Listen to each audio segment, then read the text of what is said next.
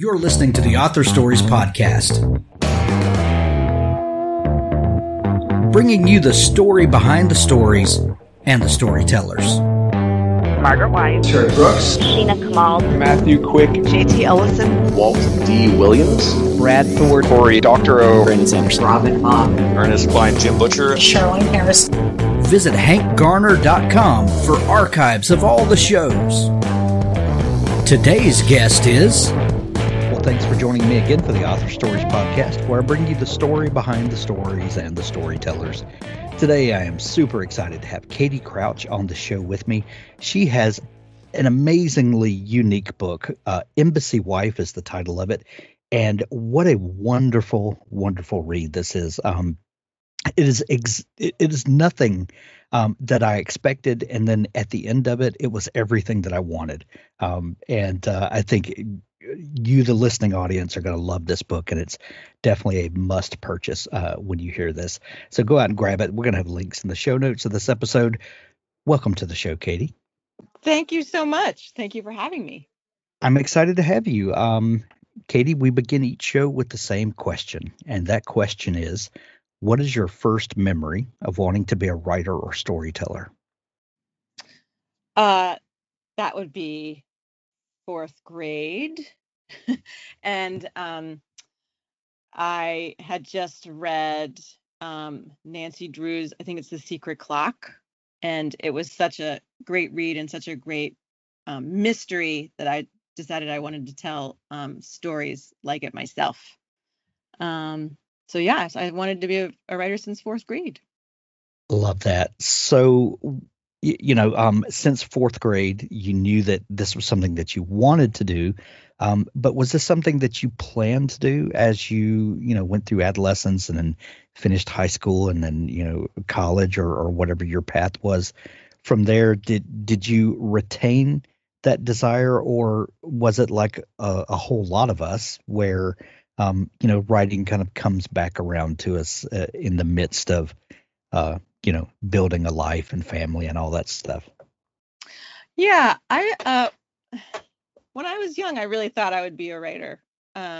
Especially in grade school, I was very much the shy girl in class, and I did a lot of writing, on my own. And then in high school, I continued, and I still thought, oh yeah, that's what I'm going to do.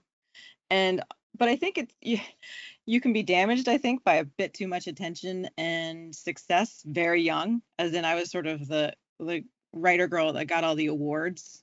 And so then when I went to college, I fell quite quickly into reality that maybe I wasn't the genius that I thought that I was. I took my first writer's workshop at Brown University, and was definitely was not great. And my classmates were telling me so. So then I lost confidence, and I decided, nope, I'm not going to be a writer. It's too hard. So obviously I didn't have very much grit.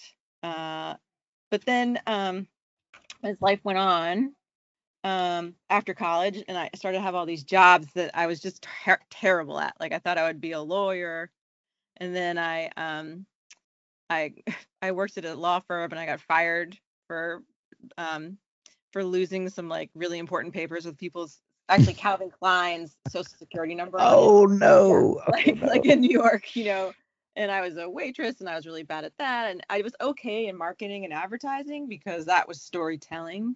But really, the only thing I've been able to do successfully for a long period of time is fiction writing. So it turned out it just was the only option for me after many tries at other things.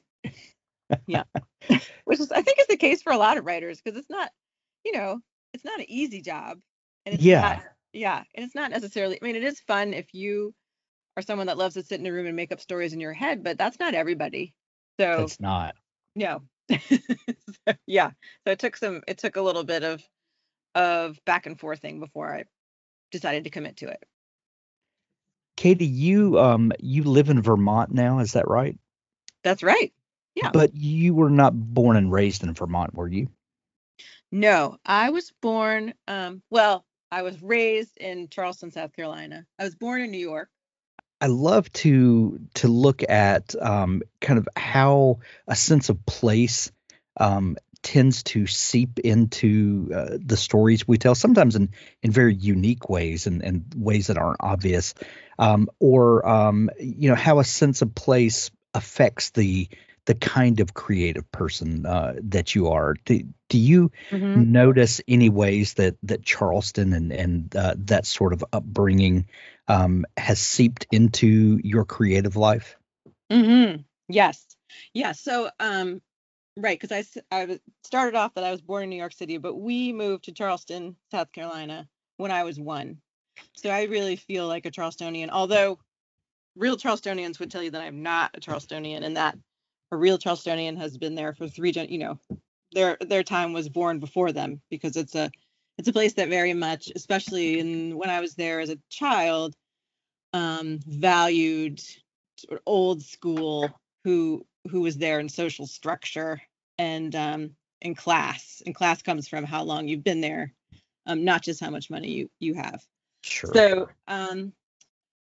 So I have definitely that childhood. And also I moved there probably, I guess, 74, which is just maybe 5 or 6 years after school segregation. So this is, we're talking about a very specific time in the Deep South in Charleston. Yeah. And so that, it was a place that was very beautiful. Appearances were really important, but it was not progressive, and very, very segregated. And also, nothing was equal in terms of gender roles either. So, and now I grew up, my parents were academics, so we were very much on the outside of this, but at the same time, we lived there. So there was this Sure. juxtaposition of having an outsider's view, but also trying to fit in because I was a kid, you know. So I think all of those things kind of bubble up in all of my books. And so that sensibility definitely is in Embassy Wife, because the first thing that I noticed when I moved to Namibia, which is just north of South Africa, was the very similar social structures, as in it's a very segregated place, because apartheid is very much still, I mean, it's over, but the shadows are there, very, you can hear it loud and clear. And it felt very much like Charleston in the 80s to me. Not that I was trying to portray that, so didactically in this. I mean, I'm not the kind of writer that's like, let me teach you a lesson. But I think I have those concerns, and so that those themes are. It's interesting because I just reread my first book for something I had to do, which is uncomfortable. I think reading a novel that you wrote 18 years. I mean, I think I still like it. I mean, but it's interesting that I like have almost exactly the same concerns as everything's sort of mirrored. And I think it's because of, I had a very specific, I grew up in a very specifically unique and somewhat strange place, which is Charleston. But Charleston and that said, I adore Charleston, and I very much hope to go back there someday. But it's interesting. It's a real soup. Yeah, for sure. Yeah. Speaking of going back and reading that first novel, because when I was reading Embassy Wife, which I absolutely adore, like I said earlier, and then start looking back over your back catalog at the other novels that you published, Embassy Wife sort of sits to the side.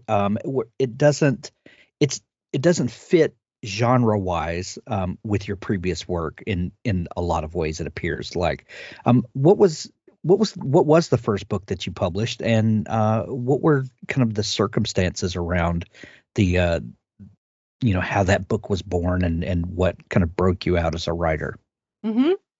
My first book was called Girls in Trucks, and it was a novel and stories about one young woman. Her name's Sarah Walters, and she's from, many of my books are shadows of my real life, right? So Sarah Walters is a debutante from Charleston, from an old family, which is not what I was, but and then she moved to New York and sort of found the world sort of gray and cold.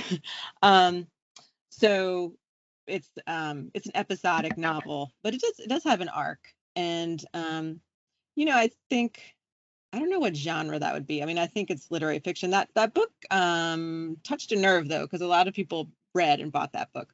And so that book took a long time to write. I think one's first book does take a long time to write. I revised every single chapter like probably 30 or 40 times, which is not something I do now because I have more definitely more confidence and also just I want to like write more, so I'm like, I'm not going to rewrite this 20 times because let's get on to the next. Why I'm not as precious about it.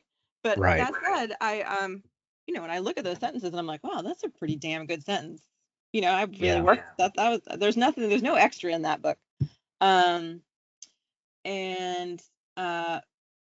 so that book was, but I found, I was in what can I say? I found youth and first love and being a young woman difficult. I have definitely a history of taking things very seriously, anxiety and depression. And I think that definitely, the Black Book is dark. And my books Sure. get lighter as my life goes on. It's funny that I have a back. It's a little bit sobering that I'm old enough to have a back catalog. But I do think as time goes on that that I'm much more interested in humor now, just because I find it's much easier to get through life with a lighter eye on things than just sort of taking everything so seriously. But but I wouldn't say, I mean, I guess the genre is different in that's a very, it's pretty dark, but it's about and it's about dark topics. And Embassy Wife also is about dark topics, and it's about, again, that's about women in isolation and gender roles. And this also is about women in isolation and gender roles, but I think it's just like the tone is vastly different, like 180, Yeah. like, and I think that's sort of where, and, I think people change as their art changes, as they keep working and working. I definitely, my last book called Abroad was also very dark. But I think I can tell you that the next book I just finished is another one that's pretty humorous. So I think this is sort of more where I'm going after many hours at the Notebook. Looking for a tool to help you visualize your story before the drafting begins? PlotPens is cloud-based and optimized for any device. There's nothing to download. From the new writer who isn't sure how to tell their story to the veteran who can increase their productivity dramatically, we've had experienced writers lay out a detailed structure for several novels in a series in a matter of a few days. The app takes you through 4 steps of the process: the concept or log line. Make sure you have a solid concept that you can keep coming back to throughout the process. The outline, 12 beats and 3 acts, each has a description of what should be happening with examples. The board, 40 cards. We take the 12 beats and add sub-beats to those, breaking it down even further and being very specific about what should go into each. These also have examples and descriptions. Right. We take those 40 cards and turn them into a to-do list. For a 50,000-word book, it's about 2 cards per chapter roughly. We have a beautiful editor built into the app. You can export your manuscript to a PDF anytime with the click of a button. Let PlotPens help you visualize your writing project. Use code HANK10 to get 10% off PlotPens. PlotPens.com.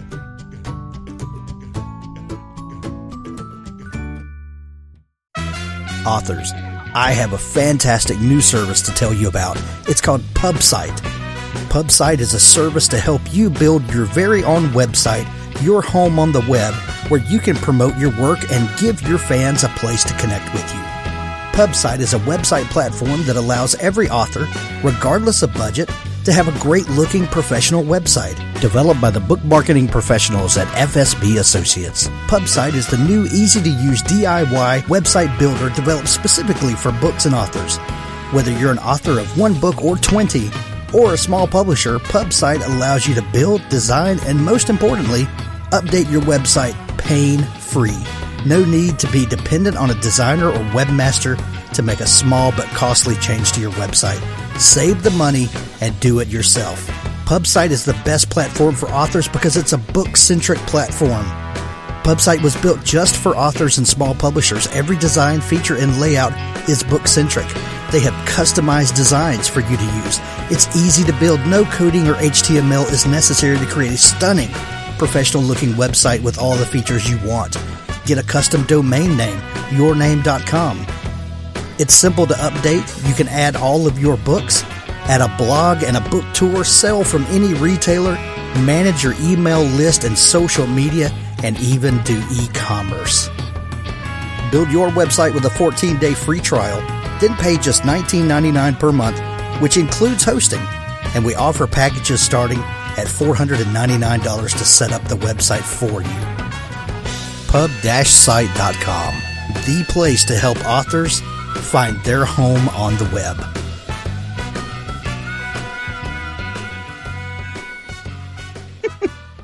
Right. Talking about those first books and holding your writing as very precious. That's something that new writers struggle with a lot, I think, is that when you're writing that first book, and especially when it feels like that you've connected with someone, it's going to be published, and that first experience of having your work out there, it kind of feels like this is like everything you write is your magnum opus. This is going to be, it needs to hold everything that I believe about everything. And it needs to, I need to address all the things that I've ever wanted to address. And then as you've, get 5 or 6 books out there, does that feeling, subside? Does everything not feel that important, that everything has to be everything that you want it to be? Does that feeling ever subside? It does. I mean, it's a lot like getting just life, right? When you're young, when one is young, I mean, I'm not going to say, I have this habit of doing the you, and it's like, well, I don't know what you think. So Hank's like, you're not me. When I was young, every day seems like, oh, this is so exciting, and this will be the last time I'm ever going to have this experience with this person, or go to this party, or travel to this place. But then, now I'm 47, so now I have like thousands and thousands of days that have gone by, right? Sure. So, so I'm like, well, I might actually go to France again because I've been there before, and I I had a great dinner here, but I also had 40 other. So it's a little like that. It's like, okay, so now there's just more material out there, right? So you have, yes, your first book is really important because it's the first thing people read if they first impression they get of you. And but then your second book, the pressure, especially if your first book was done seminally well, everyone's just sort of like, oh, is that author going to fall on her face? How's that going to go? So I would say the third book is right when you're like, okay, I can actually relax a little now because I have more material. So yeah, I do think as time goes on, and also it's now it's your job. It's like, okay, I can do this. I know I've done this. And my second book was not a novel and stories. It's called Men and Dogs, and it's a novel. Full on art novel. But I'd never done that before, so. And it all hinged on this big. I always do this to myself, is I have this huge question, like someone's missing, or someone has a secret, or someone died, and who killed them? And I never know at the beginning. So that's very risky, right? Because then what if I never know? And then my Men and Dogs, there was a father that went missing, and the question was, what happened to him? And I realized right about the 3/4 mark, which is sort of the novelist's death trap, right? That's right when there's so many novels I've read where I'm like, oh, this is where this person's having problems. Or when you see a movie that's like 3/4 of the way done and things go like haywire, that's it's a real death trap. So I was, and I just was like beside myself. I was like, I don't know what I'm doing. I don't know what happened to this father. It was as close to like just utter despair as I've ever been. But I figured it out, right? So now it's book, what is this, 6? Because I've done a couple young adult books. And I was like, okay, I don't know quite what's going to happen. Oh, no, sorry. This is the one I'm working on now. Like, I don't quite know what's going to happen, but I know I'm going to figure it out because I have, so it's like, it's just yes, as you write more and you mess up more, and you have more failures, things become, and more successes, things become easier. And just eventually you learn not to lose sleep over it and pace the floor and, have to drink wine in the middle of the night to, which is to get better rid of than the having demons. which is better than having to drink wine in the middle of the day, I guess. Yes, To get I mean through. neither Yeah. is terrific, but unless you're at dinner, France. Right. You get fewer stares. Yeah. Yeah. Did you say earlier, Katie, that you lived in Namibia? Excuse me, I couldn't That's a speak hard there. word to say. Yeah. Namibia. No, Yeah. yes, my family and I lived in Namibia. We and to be just to I don't want anyone to have any sort of concept that I'm an expert in Namibia. I did not know where it was on the map before I moved there. I moved there because my husband had a job. We're both writers, and he won a Fulbright to teach. We both teach. And so I quit my own job, and we left, and we moved there for 2 years. And I had a 6-week-old baby and a 7-year-old daughter. Wow. And yeah, it was, I really thought that I was like super adventurous, just like tough. Like I was like, I can do this. This is no whatever, of course. And my mom friends, because I was already a mom, were like, you're insane. Like, that's crazy. I was like, no, it's not. You're just being boring. Moving to Namibia is totally everyone should do it. And then I got there and I'm like, all right, this is actually super hard. Like there are snakes and my daughter is not vaccinated for all these things, and she takes malaria pills. She has goes sleepwalks around the house and has night terrors. It's not just you. I remember traveling in Africa and Asia and all over myself with a backpack. But when you have other little people that need looking after, it's a whole different ball game. So yeah, that's I kind of can where the book imagine. I had never heard of Namibia, except for I remember Angelina Jolie, I believe it was, decided to have her baby in Namibia, and I remember that being a news story. I don't know, 15 years ago or so, and before that, I'd never heard of Namibia and never heard of it since that I know of until Embassy Wife came along, and I thought it was such a fascinating setting, but in the back of my mind. I was wondering, like what would drive Katie to set a novel here? Why pick this place? And now hearing that you have a personal connection there, of course it makes sense. Yeah. No, I wouldn't. Yes. And my family adores Namibia, but yeah, it's it's like, I think it's like the second least populated country in the world. It's a very strange country. It's, sorry, Namibians. If you're listening to this. It's parked on the western side of Africa, right above South Africa, and it used to be a German colony, and then it was a South African sort of outpost, and then it gained independence. So it's a very young country. It was gained independence in, I believe, 1991. And yeah, I mean, Angelina Jolie is like the one famous person that's ever been there. I think Prince Harry went there once on a safari, but she actually is she's like the celebrity. She goes back sometimes. She owns like a cheetah conservancy.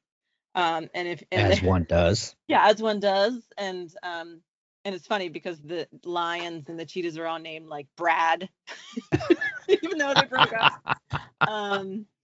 And also there's a lot of the locals tell I think that she has a lot of good intentions, but what is done behind closed, but when she's gone at these places is perhaps not what she would be thrilled to know about, from what I hear from the locals.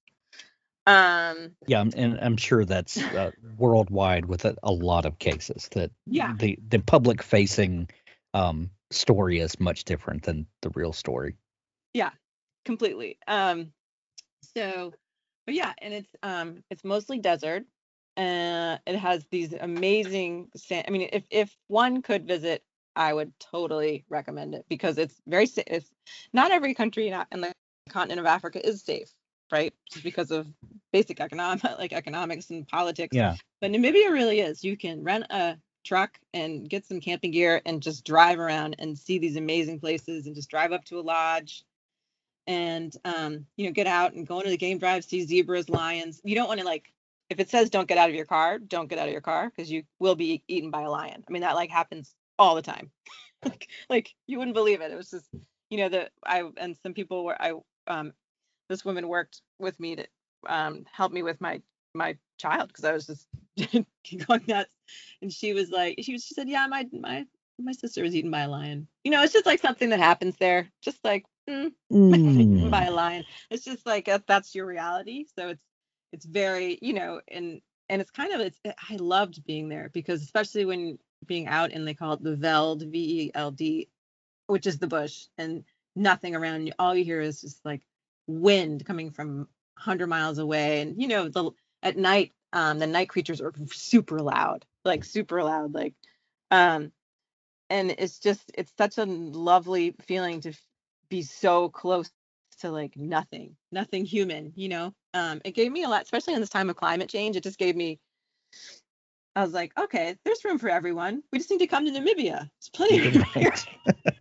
There's no water, but so yeah, it was very life-changing for me, living there and also living in a society where not everyone has everything they want every second of the day, Right. So yeah. So Katie, from living there and experiencing life in this new place, when did the novel start taking shape?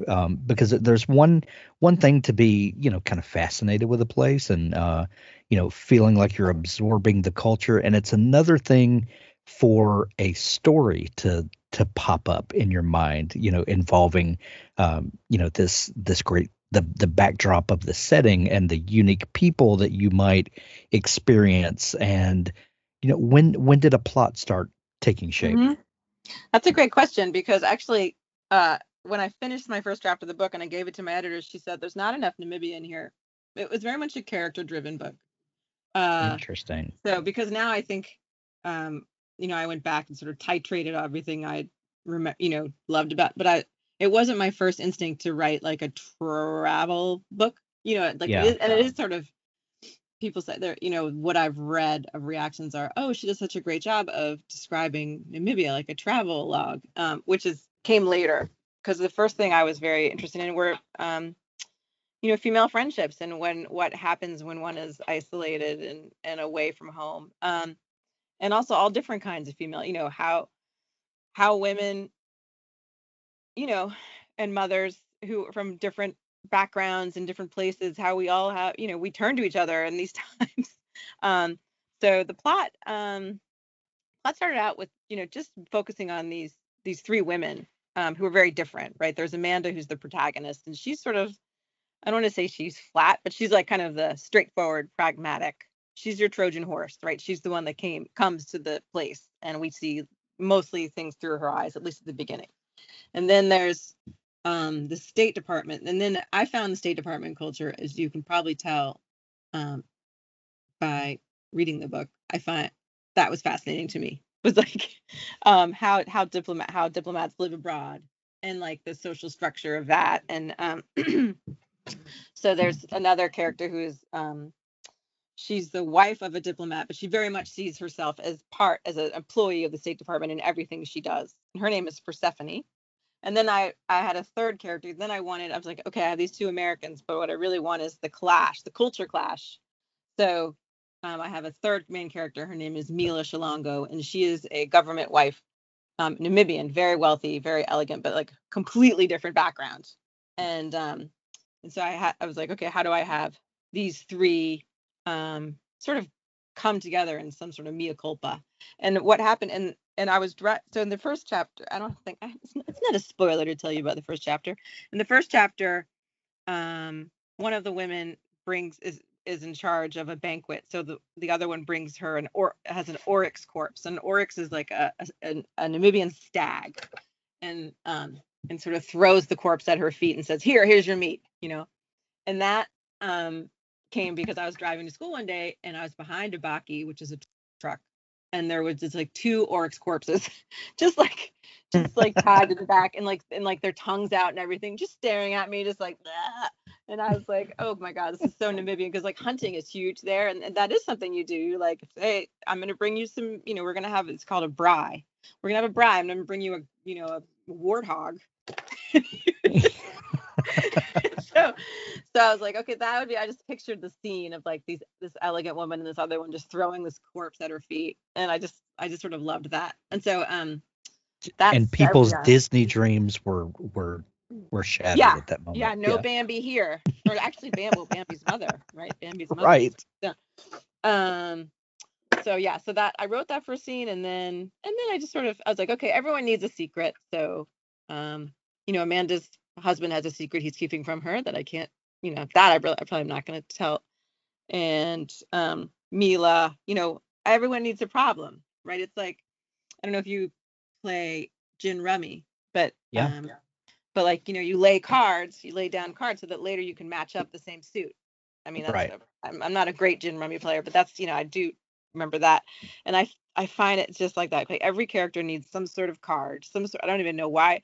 Like I'll be like, okay, this person has a cat because that cat's going to come back late. It's like Chekhov and the gun, or Mila is in a loveless marriage. So how's that going to work out? And Persephone, she suspects that her husband's in the CIA. Well, okay, that's great.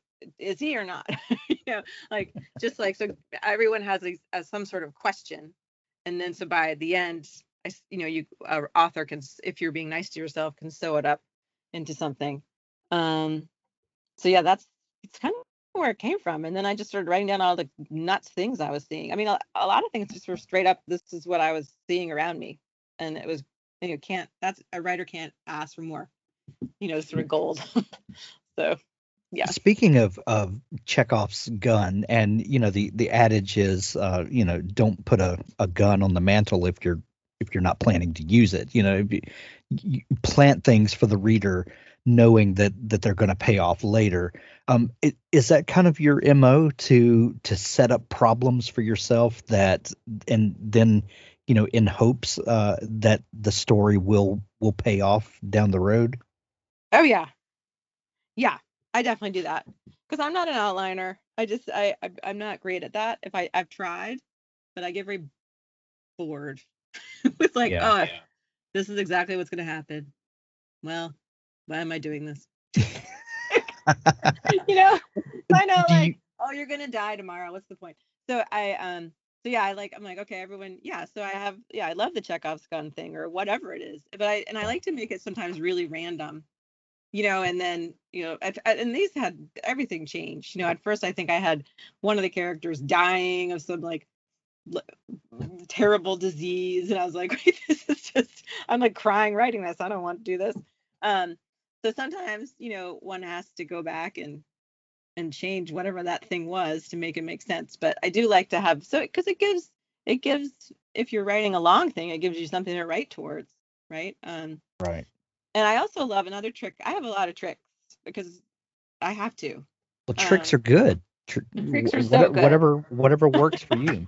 Yeah, is that, and I, and I think, and I actually looked for this because someone told me this was a Hemingway thing, but then I looked and I can't find anywhere where you actually said it, where you end in the middle of a great sentence, so that the next day you're in the middle of that sentence and you're like, just keep going. I do that. That's great. And I think it's Hemingway, but I haven't been able to, because I tried to get it from I also teach writing here at Dartmouth College, and I tried to find it to get to read it to them, but then I was like, I failed. Just all sorts of things to keep me going. And then, if I'm really stuck, then I just put it down and I'll read something else that's of a writer that's much better than me. And then I'm like, okay, I'm gonna try to do this. Look what Zadie Smith did. Let me try that. So yeah. Tricks. So if you had to, if you're stuck on an elevator and you needed to pitch Embassy Wife to someone, how would you describe what the story in its essence is about? Oh, okay. Well, I would say it's about a family that moves to Namibia, and a woman has followed her husband there for his job unhappily, and then she finds out that he's brought her there for reasons he hasn't told her. He has his secret he's trying to solve from his past.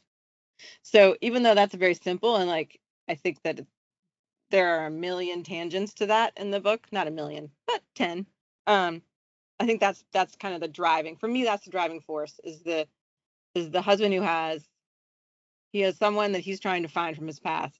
And that's, because that really colors the whole marriage. They are keeping a lot of secrets from each other. And at the end, I think, this book is a lot about like how long does marriage, is this forever? How, I mean, it looks at the essence. It does look at the essence of a long relationship. In 3 different ways, right? Because there are 3 different relationships. And I think if I wrote it again, I might have it not just traditional marriages, but no, that's for next time, Hank. So, Katie, what are you working on now? Because if we know anything about the publishing industry, Embassy Wife has probably been off your desk for a while now. While it goes through the publishing process and revisions and all that. What story has come knocking on your door? I have just finished another book. It's called, well, I don't know, I can tell you the title. Right now, the working title is You're Gonna Love It Here. And it's about a family that moves to a small town in Vermont.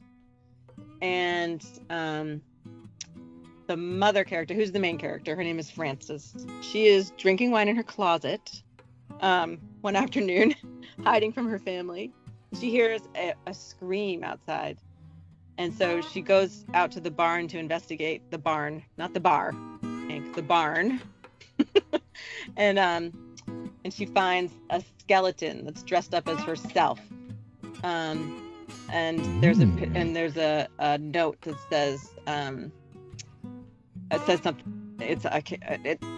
I think it just changed, but it said, no, right. It used to say, "Know thy priorities, Frances Cross." So it's some sort of, it's a humorous novel, but it's also a bit of a, it's a mystery of who's trying to threaten. Someone's trying to send her a message, and she doesn't know why.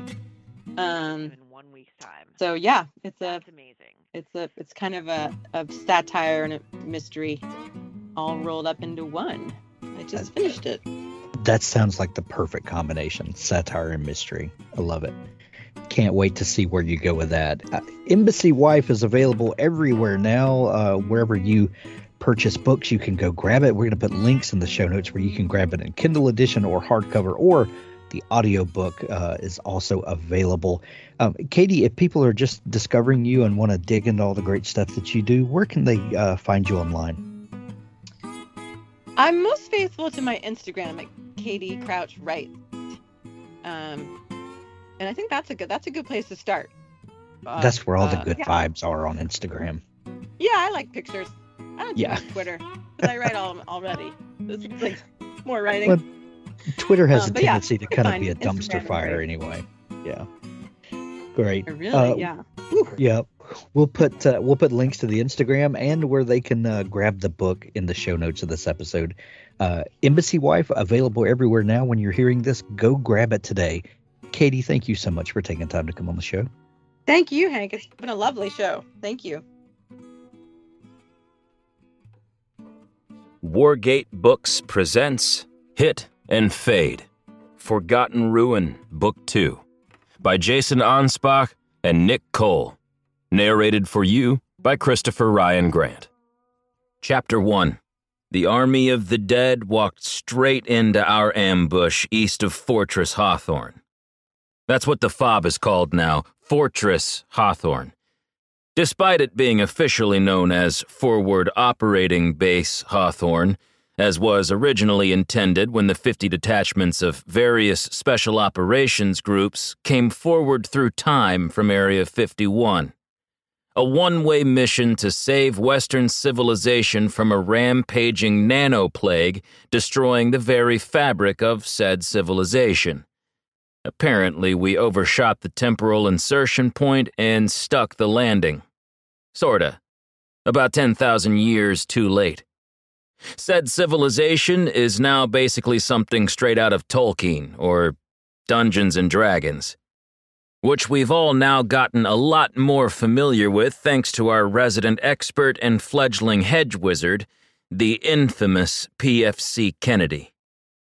But the Rangers just call it the FOB. The first of our explosives to ruin the leading elements of the Army of the Dead advancing on us, Claymore Mines, the recaptured forge back at Hawthorne had cranked out in the weeks after we'd retaken it from King Triton, were fired by Ranger Sergeant Kang down there with the Scouts and Captain Knifehand's assaulters. It was close to midnight when the front rank of bony warriors, carrying rotting shields and spears, eyes glowing malevolently in the deep night mist, advanced into our ambush, only to get ruined by the daisy-chained claymores' sudden eruption. Above us, a cloud-shrouded moon cast a wan yellow light over the battlefield. The night was hot, and spring was coming on full now. The pilots who'd gotten us here in the grounded C-17 back at Ranger Alamo, using their meteorology skills, had guessed it was going to be a long, hot summer ahead of us, and an early one at that. But there was a cold shiver in the dark on your exposed skin that you couldn't quite explain when you saw the dead advancing rank after rank. The bone warriors, carrying spear and shield. Other, darker creatures barely seen. The lower areas of the earth were graveyard cool and misty, so maybe that was it. Still, the brutal, unrelenting cold of our almost last stand back at Ranger Alamo was gone now. But not the horrors. There wasn't a night that some ranger didn't wake up out of a tormented sleep, breathing heavy, sidearms scanning the dark and looking for orcs and ogres to ventilate. I was sweating in the hour leading up to the attack, despite the night and the mist.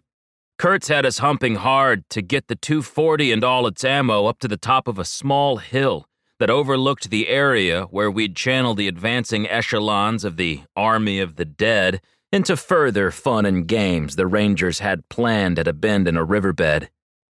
If the approaching Army of the Dead continued on their current course track, they'd enter it for a brief period. It was decided by the captain we'd kill them there. And I was sweating. Not because of fear. No, not at all. "Firing," whispered Sergeant Kang over the comm as he detonated the mines. And 8 daisy-chained claymores spat thousands of steel balls all across the front line of what even I was still finding it hard to believe I was seeing through my night vision device. Skeletons. Warrior skeletons. Ancient warriors like something out of the Bronze or Iron Ages. Worked breastplates of molded plate or rotting scales. Green and tarnished, stamped with the markings of fabled armies fallen in battles long, long ago. Leather cuirasses on some, rotting boots, helms with broken horns, missing teeth, tattered leather kilts, beads and charms dangling from bone wrists, enigmatic holy signs and primal torques black with grave dirt, or from a funeral pyre long ago on some forgotten battlefield far from here, draped about the spine where the throat should be, where it rises to connect to a bone-white skull that seems filled with malevolent purpose and diabolical intelligence, malignantly so. Walking skeletons like something out of a Ray Harryhausen clay model Sinbad epic from the 1960s. Above, the sliver of moon gave enough light to strengthen our NVGs, making the night vision devices perform exceptionally well as we sprang our trap and watched the advancing elements get rocked by our initial high-explosive opening bid in the game we were about to play. The air was still and hot in the moments before the fight began as we lay there in the tall, sharp grass, waiting for it all to go down. I was thinking A hot cup of coffee would be nice about now. Except my canteen only had cold coffee I'd brewed during the long, silent, and windy afternoon of preparation. Still, I was happy knowing I had some, rather than none. Authors, if you're looking for a partner to help ensure that your book is the best it can possibly be, look no further than Pico's House. Crystal and her staff make a conscious effort to be critical yet courteous. They also strive to make the business side of things run smoothly so that you can rest easy knowing that your manuscript is in capable hands. Whether you need beta reading, developmental editing, a manuscript critique, line editing, copy editing, or proofreading, Pico's House is the one-stop shop for you. Check them out today at picoshouse.com to get started.